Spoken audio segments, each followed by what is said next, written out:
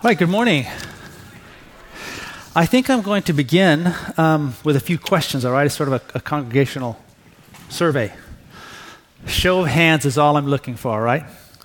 How many of you have heard of Ronald Wayne? He's currently living in a mobile home park in Pahrump, Nevada. Ronald Wayne.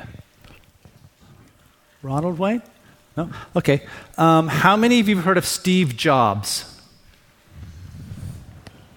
Some people didn't raise their hands.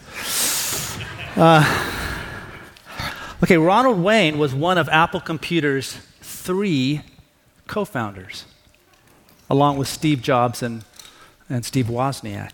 2 weeks after the company was founded, Wayne sold his 10% share for $800. It's a nice check, which today would be worth $60 billion. Yeah. All right. What about Mike Smith? Now, probably everybody knows a Mike Smith, right? So this Mike Smith was a talent scout for Decca Records in the 60s. Anybody heard of that Mike Smith? Okay. How about the Beatles? Some people haven't heard of the Beatles. All right. Well, Mike Smith was the talent scout who auditioned the Beatles on New Year's Day in 1962 and dismissed them with a note to his label execs which read, "Guitar bands are on their way out. The Beatles have no future in show business." Yes. If you Googled missed opportunities, don't do it right now. But if you did, those 2 names would be at the top of your hit list, right? And as colossal as those blunders seem to us today, I don't really think they're significant in the grand scheme of things, or should I say maybe in the divine scheme of things. I mean, Ronald Wayne, Mike Smith, what did they lose, really? Money, notoriety. That's it. What about the father who may be making all the right investment decisions, but doesn't disciple his children, doesn't invest in them? What has he lost? Or the young woman who carefully cultivates, all the externals, the right clothes, the right hair, right look, right friends, but neglects that more arduous task of inner beauty, of patience, kindness, self-sacrifice. What has she lost? So when I think of colossal, epic missed opportunities, those are the kinds of scenarios that come to mind, and actually people come to mind as well. Faces come to mind. Blind in pain and sorrow, heartbreak. This morning, we have in front of us in Mark 6, 3 incidents in Jesus' ministry. And all of them tell a story of epic missed opportunities. And I know there are many important themes in this chapter worth dwelling on. But in fact, the outline in your bulletin, I think, is my 3rd attempt to try to get my mind around this. But as I read Mark 6 and thought and reflected and prayed, my mind just kept coming back to this one theme prominent in each episode: the tragedy of rejecting God's willing offer of healing, of salvation, of wholeness. Having God's Son in your midst in the first episode, ready to heal and to save.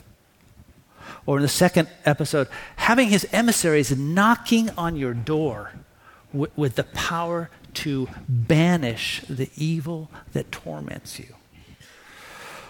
or hearing his prophet in the final episode with a warning telling you to turn from a path that will destroy you. And yet responding with, nah, I got this. I'm good. How is this possible? How do we get there? But what I think especially want us to see, to realize, is that these stories are not really about, Jesus' friends and family in Nazareth, or about those villages in Galilee, or even about that wicked Herod Antipas. They're actually about us. Okay, they're about you and they're about me. I know how you get there because I've been there. And the question I want us to keep asking as we walk through this material is this: how do we thwart God's purposes within us and among us? Let me pray, and then I'll read the first episode. Father, give us grace, Lord. Open our eyes, open our hearts. Thank you for your mercy, which is new every morning. In your Son's name, amen. All right, Mark chapter 6. If you want a Bible, raise your hand. If you don't have one with you, one of the ushers are ready to give you one, and you can take it home with you if you would like. Okay? Mark chapter 6, beginning in verse 1.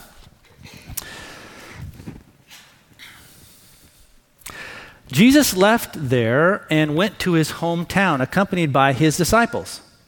When the Sabbath came, he began to teach in the synagogue, and many who heard him were amazed. Where did this man get these things, they asked, and what is this wisdom that has been given to him that he does miracles? Isn't this the carpenter? Isn't this Mary's son and the brother of James and Joseph and Judas and Simon? Aren't his sisters with us? And they took offense at him. Jesus said to them, only in his hometown, among his relatives and in his own house, is a prophet without honor. He could not do any miracles there, except lay his hand on a few sick people and heal them. And he was amazed at their lack of faith. Now, in order to understand this story, to hear it properly as Mark intended, we have to recall the incidents of the immediate preceding days, week, detailed in chapter 4 and 5. At the end of chapter 4, you'll remember Jesus wakes up in the middle of a raging storm, sort of yawns and stretches and calms the wind and the waves. Okay? Chapter 5, he comes eye to eye with a legion of demons and hurls them into the abyss. And just prior to arriving in Nazareth, he meets death itself with a shrug and says, little girl, arise. What is it that stumps him? What is it that stops him in his tracks and keeps him from doing what he has come to do? Unbelief. Verse 5, he could not do any miracles there except lay his hands on a few people and sick people and heal them. And he was amazed at their unbelief. You know, you read through the Gospels and there's a lot of amazing going on. And usually it's almost always focused on Jesus. The crowds are amazed at his teaching. The people are amazed at his miracles. The disciples are amazed at his power. The teachers of the law are amazed at his responses. The Pharisees are amazed that he doesn't wash his hands before eating. Even when Jesus isn't doing anything, Jesus is amazing. At the end of Mark, we read, and Pilate was amazed that Jesus did not answer anything concerning the charges against him. On 2 occasions, however, it is Jesus who is amazed. At one point, he is asked by a Roman centurion, a Gentile, to heal his servant who is close to death. And as Jesus turns to go, the centurion says, no, just say the word, and my servant will be healed. For I am a man under authority, and I have soldiers under me. And when I say to one, come, he comes. And when I say to another, go, he goes. And Jesus was amazed, Matthew tells us. And he answered, I have not seen faith like this anywhere in Israel. The other instance is in Nazareth, his own hometown, his own friends, the community he grew up in. He was amazed at their lack of faith. And so he was unable to do any miracles among them. Because we thwart God's purpose in our lives by refusing to believe in his Son. His mission, his identity, his power, his purpose. I think all of those things are in the mix when we hear the responses from the people in Nazareth. Who is this? Now, we're not to suppose that the relationship between Jesus and unbelief is akin to Superman and kryptonite. Right? Like, he comes into its presence and he's enfeebled and weak and it just can't heal anybody. No, it's not like that. But faith, God has determined, is the divine mechanism which unleashes his power into our lives. Faith is so important. We have one story where Jesus heals somebody without even knowing it because the person had faith. Do you remember last week the story of the woman with the issue of blood? Mark 5. Jesus is making his way through a thick crowd, and this woman somehow manages to elbow her way toward him, saying to herself, if only I can touch the hem of his garments, I'll be healed.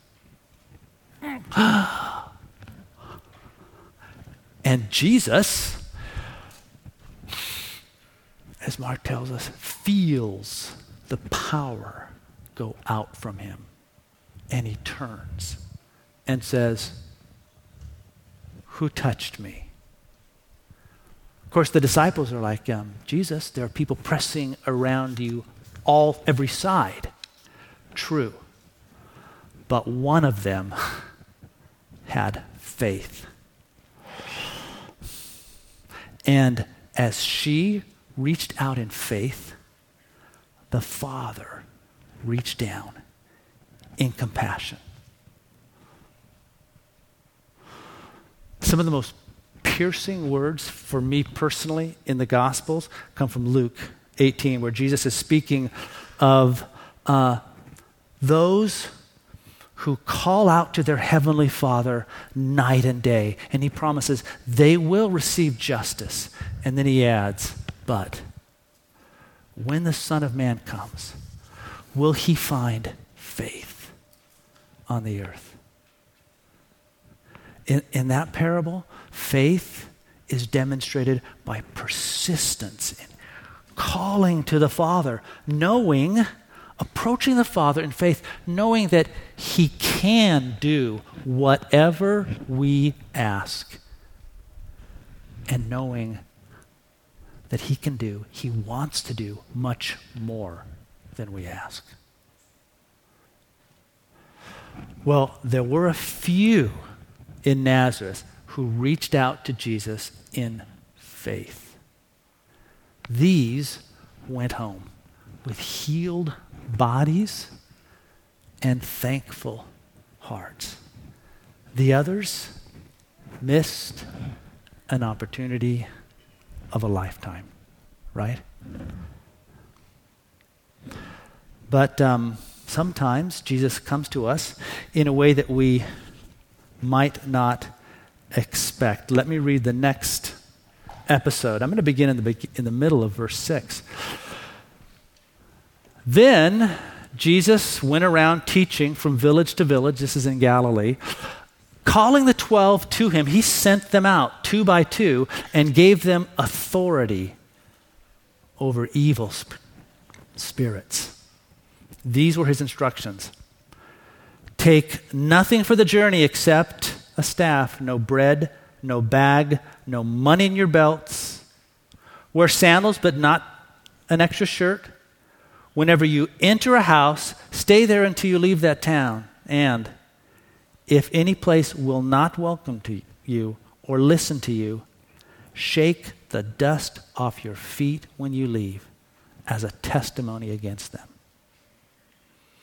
They went out and preached that people should repent. They drove out many demons and anointed many people with oil and healed them. Okay, so Jesus has been preparing his disciples for this task for months. They've seen him heal and perform, staggering miracles. They've seen him exorcise a legion of demons. They've heard him teach. They've watched him experience rejection twice. First in Decapolis, and then again in Nazareth. They're ready. And he is commissioning them, empowering them, and dispatching them as his emissaries to carry out his mission. He is multiplying himself and sending them out. Particularly, the text emphasizes, with power over evil spirits. Now, the restrictions he places on them, no bread, no bag, no money, one shirt, are probably intended to force them to rely only on God's provision, because nothing will make you turn to God more quickly, more intently than empty pockets, right? But they also had the effect of rendering them far from auspicious as they entered a village. I mean, they were commissioned emissaries of the King of Kings with power to heal, expel demons, and preach repentance, but they probably looked more like homeless indigents. Okay, and Jesus warns them, some will not receive you or listen to you. Be prepared. You see, we can thwart God's purpose in our lives, not only by failing to believe in his Son and what he can do, but by failing to recognize, welcome, receive his emissaries, those people who've been sent into our life to restore, to heal, to rebuke, to warn. Now, we heard earlier about Michael and Samantha Owen, right? Grace missionaries who this week received the Clyde C. Cook Mission Award from Biola University. That's a pretty big deal, okay? I remember Michael Owen when he first came into my class years ago, a Greek class. Long hair, flip-flops, heavy metal t-shirt. Did I say to myself, here sits a future recipient of the Clyde C. Cook Mission Award from Biola University. No, I did not. I thought to myself, true confession, this kid is not going to survive my Greek class. In fact, he killed my Greek class. I couldn't devise an exam he couldn't ace. And he didn't even take notes. It was truly annoying.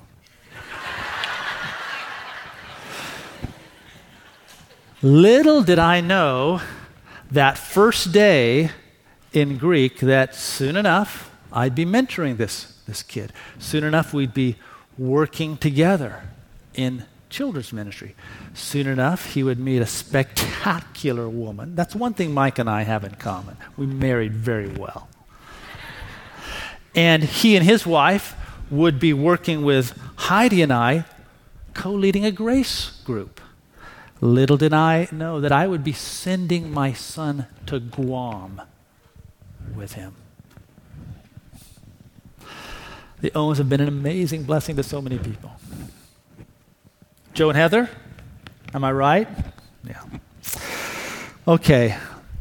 As ministers of the gospel, I think this passage is telling us we can't expect rejection, right? But I think it's also warning us to welcome, listen to those people Christ has sent us as his emissaries for our good. And this isn't always easy, especially when there is an admonition, a prophetic kind of challenge involved. Now, here's some guidelines that might help you discern. Just guidelines are not foolproof. First, okay, is the message in conformity to Scripture? Okay? Gospel values, perspectives, principles. Second, does the character of the messenger, does it conform to Christ? I mean, are they trustworthy? Okay? Or do you sense they might be in it for themselves in some way? You know, in my life, I have known 3 instances when I was younger where young men told me that they had a word from the Lord that they were supposed to marry a certain young woman. Different women, different guys. Now, the Lord didn't tell the young woman of her impending nuptials. Okay? And in each instance, it just so happened that the woman was very beautiful. Okay? In my experience, I've never had a guy get a word from the Lord that he was supposed to marry a young woman who was, plain or homely or something like that. So, be careful. If you sense they're in it for themselves in some way, get advice, all right, from someone you trust. Third, maybe most importantly, is your conscience pricked? Does it touch a chord within you? Do you say to yourself, ouch? Because our conscience is like that, that warning light on your dashboard. Something's wrong, take care of it. I mean, you don't want to ignore it, okay? You don't want to take some duct tape and cover it up. It's only going to get worse. It could cost a lot more. In fact, it could cost you your life, right? But those that did welcome Jesus, welcome Jesus as follower, listen to them. As verse 12 tells us, not only saw demons expelled and maladies cured, more importantly, they heard the good news, repentance. You have inner and outer healing, body and soul, restored, renewed. But not every story in the gospel has that silver lining. Some are just dark. And the last episode doesn't have a happy ending for us to tuck in our pockets and take home. It's brutal and it's grim. Let me read it. Beginning in verse 14. King Herod heard about this, for Jesus' name had become well known. Some were saying John the Baptist has been raised from the dead, and that's why miraculous powers are at work in him. Others said he's Elijah. Still others claimed he's a prophet, like one of the prophets of long ago. But when Herod heard this, he said, John, the man I beheaded, has been raised from the dead. And now we have a flashback.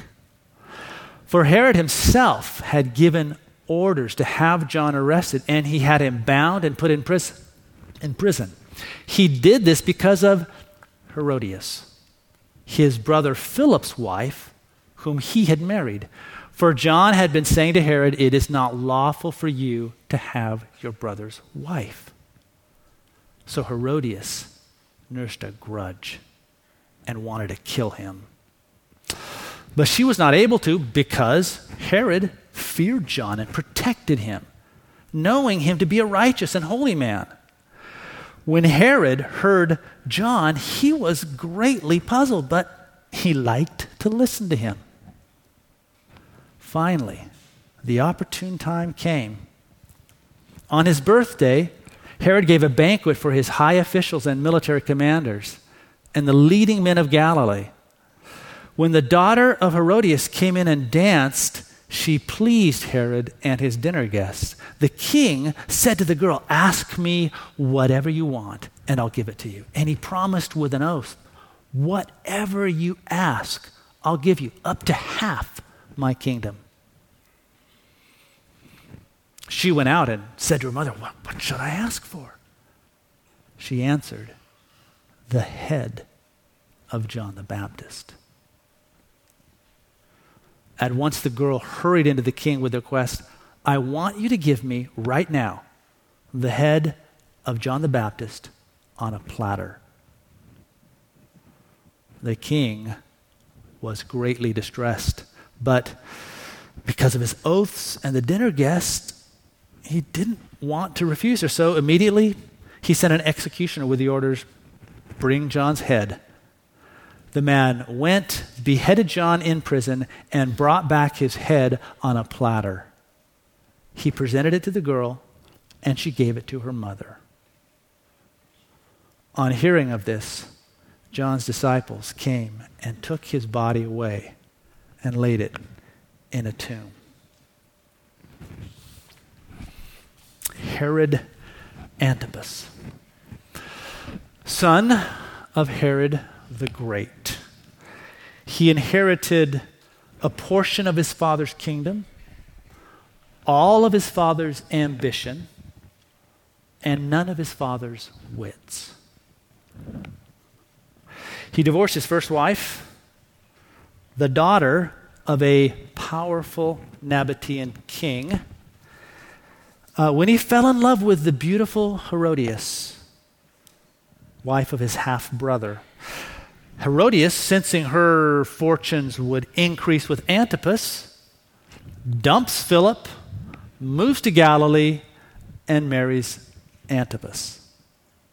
Enter John the Baptist. Among those born of women, says Jesus, there's no one greater than John. So, the stage is set for a conflict because John was a prophet, and he certainly is not going to turn a blind eye to vice, corruption, immorality, be it in the priesthood in Jerusalem or the palace in Tiberias. And he calls them out, publicly condemning them. Herodias was incensed. She wants him dead. Antipas seems to be sort of caught in the middle, right? He has some measure of respect for John, which is interesting, and he knows he's right. Did you catch verse 20? Herod protected John, knowing he was a righteous and holy man. Yet, he's unable to rein in his wife. so, he has John arrested, which seems to solve both problems. It silences John's public condemnation, his public criticism, while protecting John from Herodias. But he underestimates her cunning and treachery. Guys, single guys, let me talk to you for a moment. Anybody know what my favorite proverb is? Show of hands? No. Here it is. If my sons were here, they'd tell you, because I drilled this into them. Proverbs 22:11. Like a gold ring in a pig's snout is a beautiful woman with no discretion. But I've known guys who were willing to marry a pig because all they could see was the gold ring. Inevitably, one day they wake up, roll over, and they say to themselves, I've married a pig. I mean, the gold ring may still be there, it may not, but the pig is not going away. You know, hairy, smelly, snorting.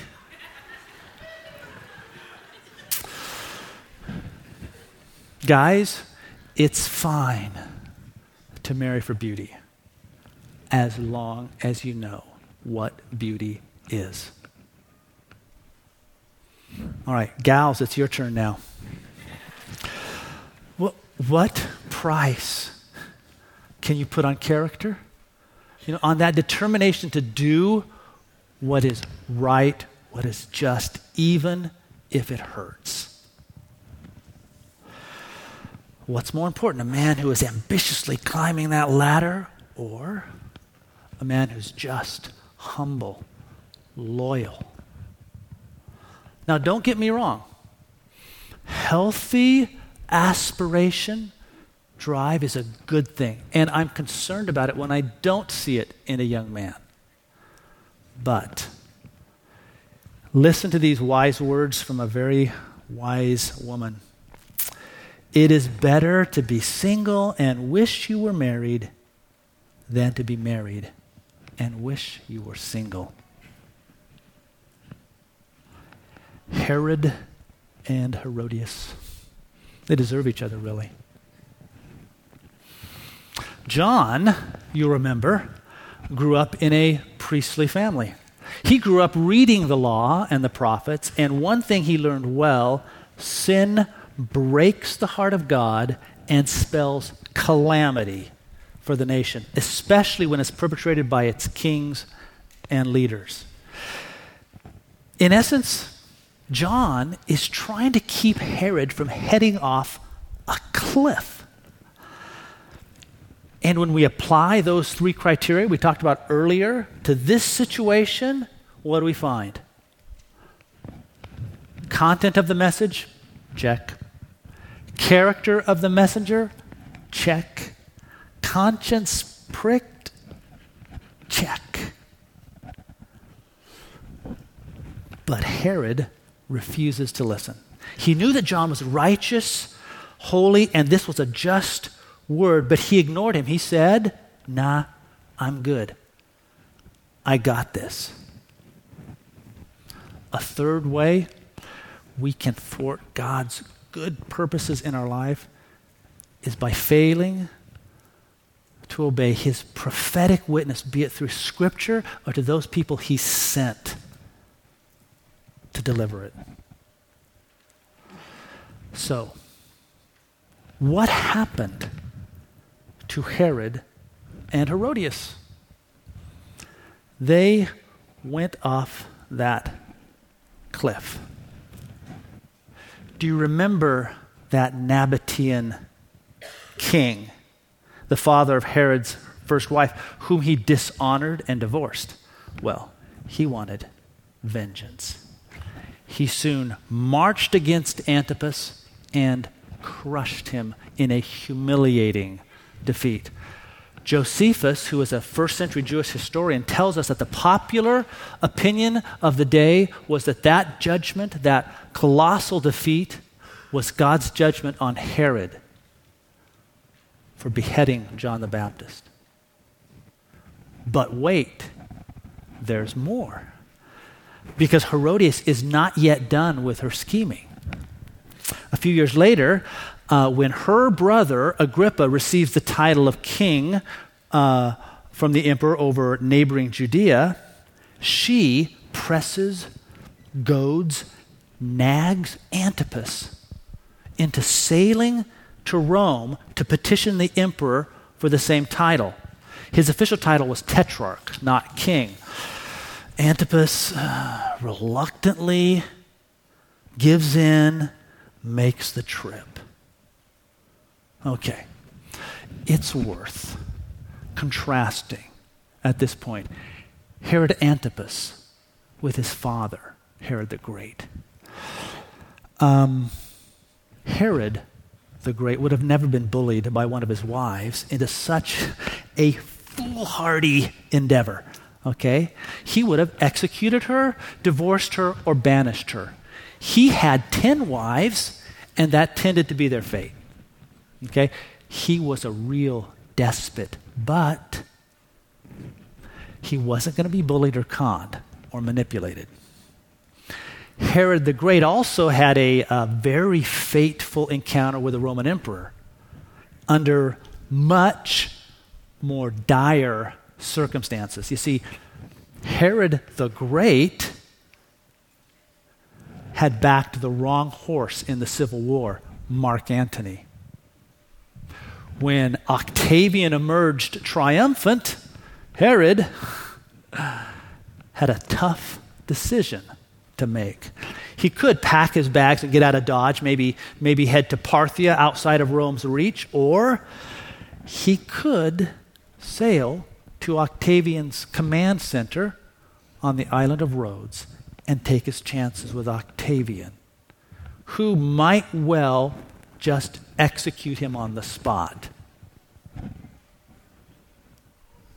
He decides to sail to Rhodes, but he leaves his diadem and his regalia behind him and approaches Augustus dressed as a commoner. He openly admits his misguided support of Mark Antony, but tells Augustus this: do not consider to whom I have been a friend, but consider how loyal I am to my friends.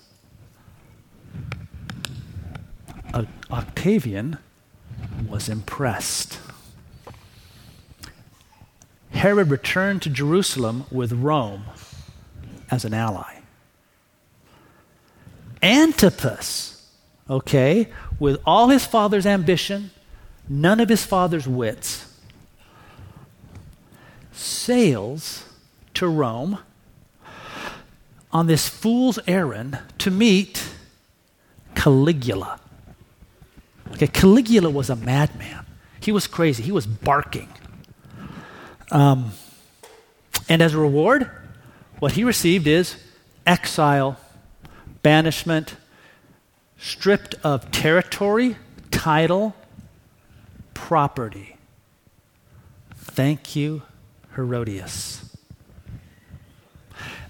Antipas, of course, was just as guilty, right? He beheads the very man who was holding up the sign saying, "Cliff ahead." Herod and Herodias die in exile, never heard from again, in remote Gaul. But at least they had each other, right? Which is exactly what they deserved. Now, none of us want to end up in exile in Gaul. But more importantly, none of us want to thwart God's purpose in our life, do we? His intention to heal and to renew, be it through a necessary rebuke or his willing offer of blessing. But we've seen that all throughout this chapter, haven't we? And I think if we're honest, we can probably see that proclivity in our own hearts, right? Times where we, like the folks in Nazareth, just didn't believe Jesus can really do what he comes to do. Or times like those villages in Nazareth, perhaps, where we just refuse to receive God's emissaries into our life to speak truth to us. Maybe times where we felt like we could identify with Herod Antipas, refusing to obey God's prophetic rebuke. I know I can say, I see that in my heart. This passage warns us and encourages us. Remember what God has come to do in our lives. Listen. Believe who Jesus is and what he can do. Be watchful of those people he's sending to our lives and listen to his prophetic rebuke. Let me pray. Father, give us that grace to hear, to see, to obey. Thank you for your mercy when we don't. In your son's name, amen.